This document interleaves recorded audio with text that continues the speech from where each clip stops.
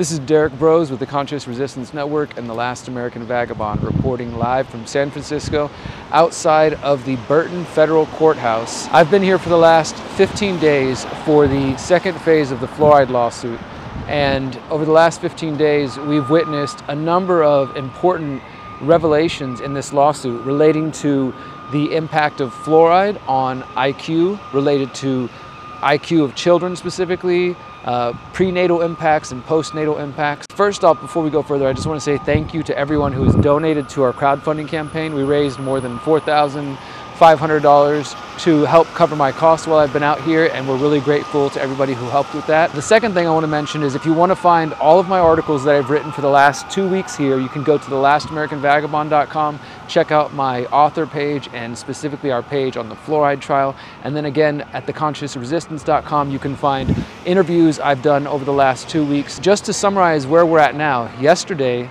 at the end of yesterday's hearings, the EPA rested their case, the Fluoride Action Network rested their case last week, and now Judge Chen will review all the testimony by the witnesses, will review all the evidence that has been presented, and next Tuesday we'll reconvene everyone, the EPA and the Fluoride Action Network, their attorneys, together again, this time via Zoom, for final questions and then closing statements and closing arguments. After that, Judge Chen will take days, weeks, potentially months to review all that information before eventually making a ruling to decide whether or not the Fluoride Action Network and plaintiffs successfully proved that fluoride is a neurotoxin and should be regulated or banned completely under the Toxic Substance Control Act.